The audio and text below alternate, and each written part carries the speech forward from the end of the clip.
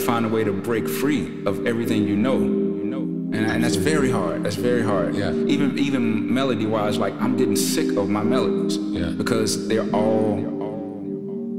seem like they're tied to something that I know, or so I try to just throw notes anywhere just to try.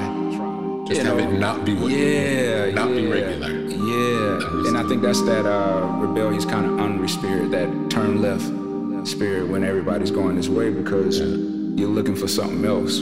Yes. But it's very hard when you've been doing it for so long. Understood. It's very hard. But moving forward to try to help work through this stuff, make something to where you're happy you made it. That's all. Like something you'd be happy to play for your friend. That would be the ultimate. That's the ultimate.